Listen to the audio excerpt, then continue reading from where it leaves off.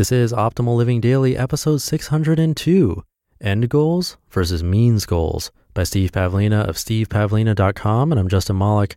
Welcome back, or welcome for the first time if you're new here. This is where I simply narrate blogs for you, usually, sometimes books, with permission from the authors.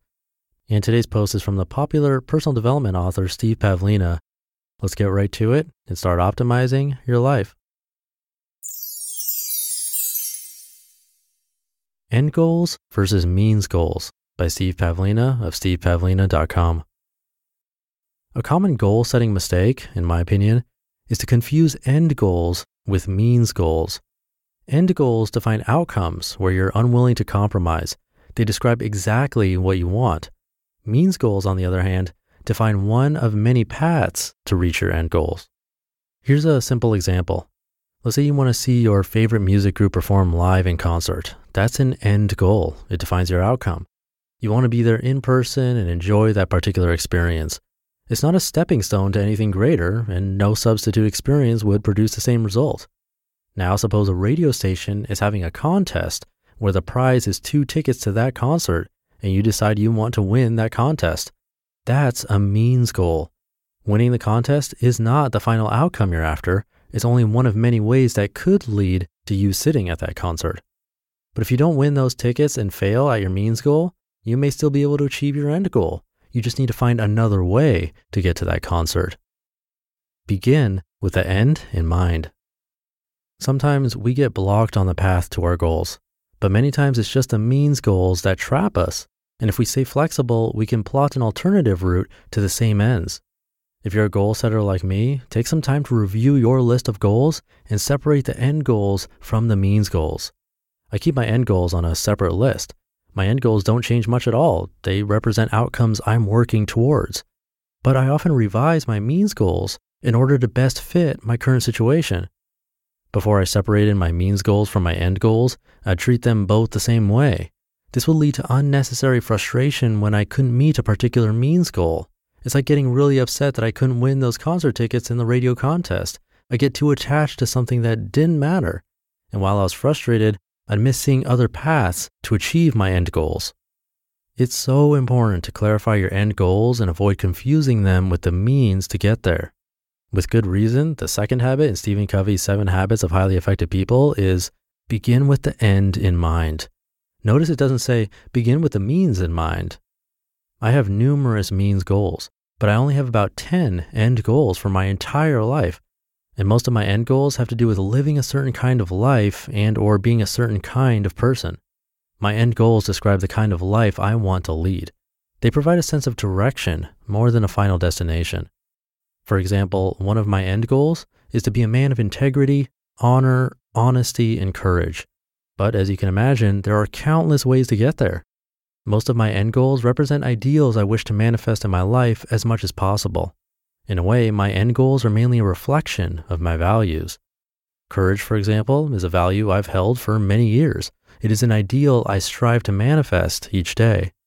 My means goals are far more specific. My means goals are there to help me manifest my end goals. My means goals bring precision and clarity to my end goals.